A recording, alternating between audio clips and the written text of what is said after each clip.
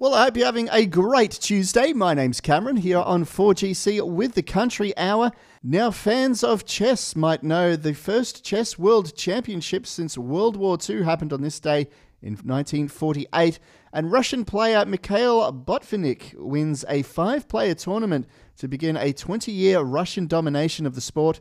That happened on this day in 1948. And do you remember the classic movie where this song came from?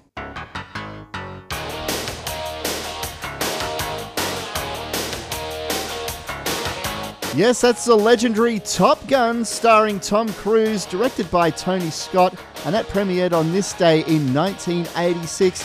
And the sequel, Top Gun Maverick, came out 36 years later, last year, and it made over $1 billion at the box office. I saw it 3 times at the cinema, absolutely loved it. But let's get back into some more great music, shall we? This is the Country Hour on 4GC.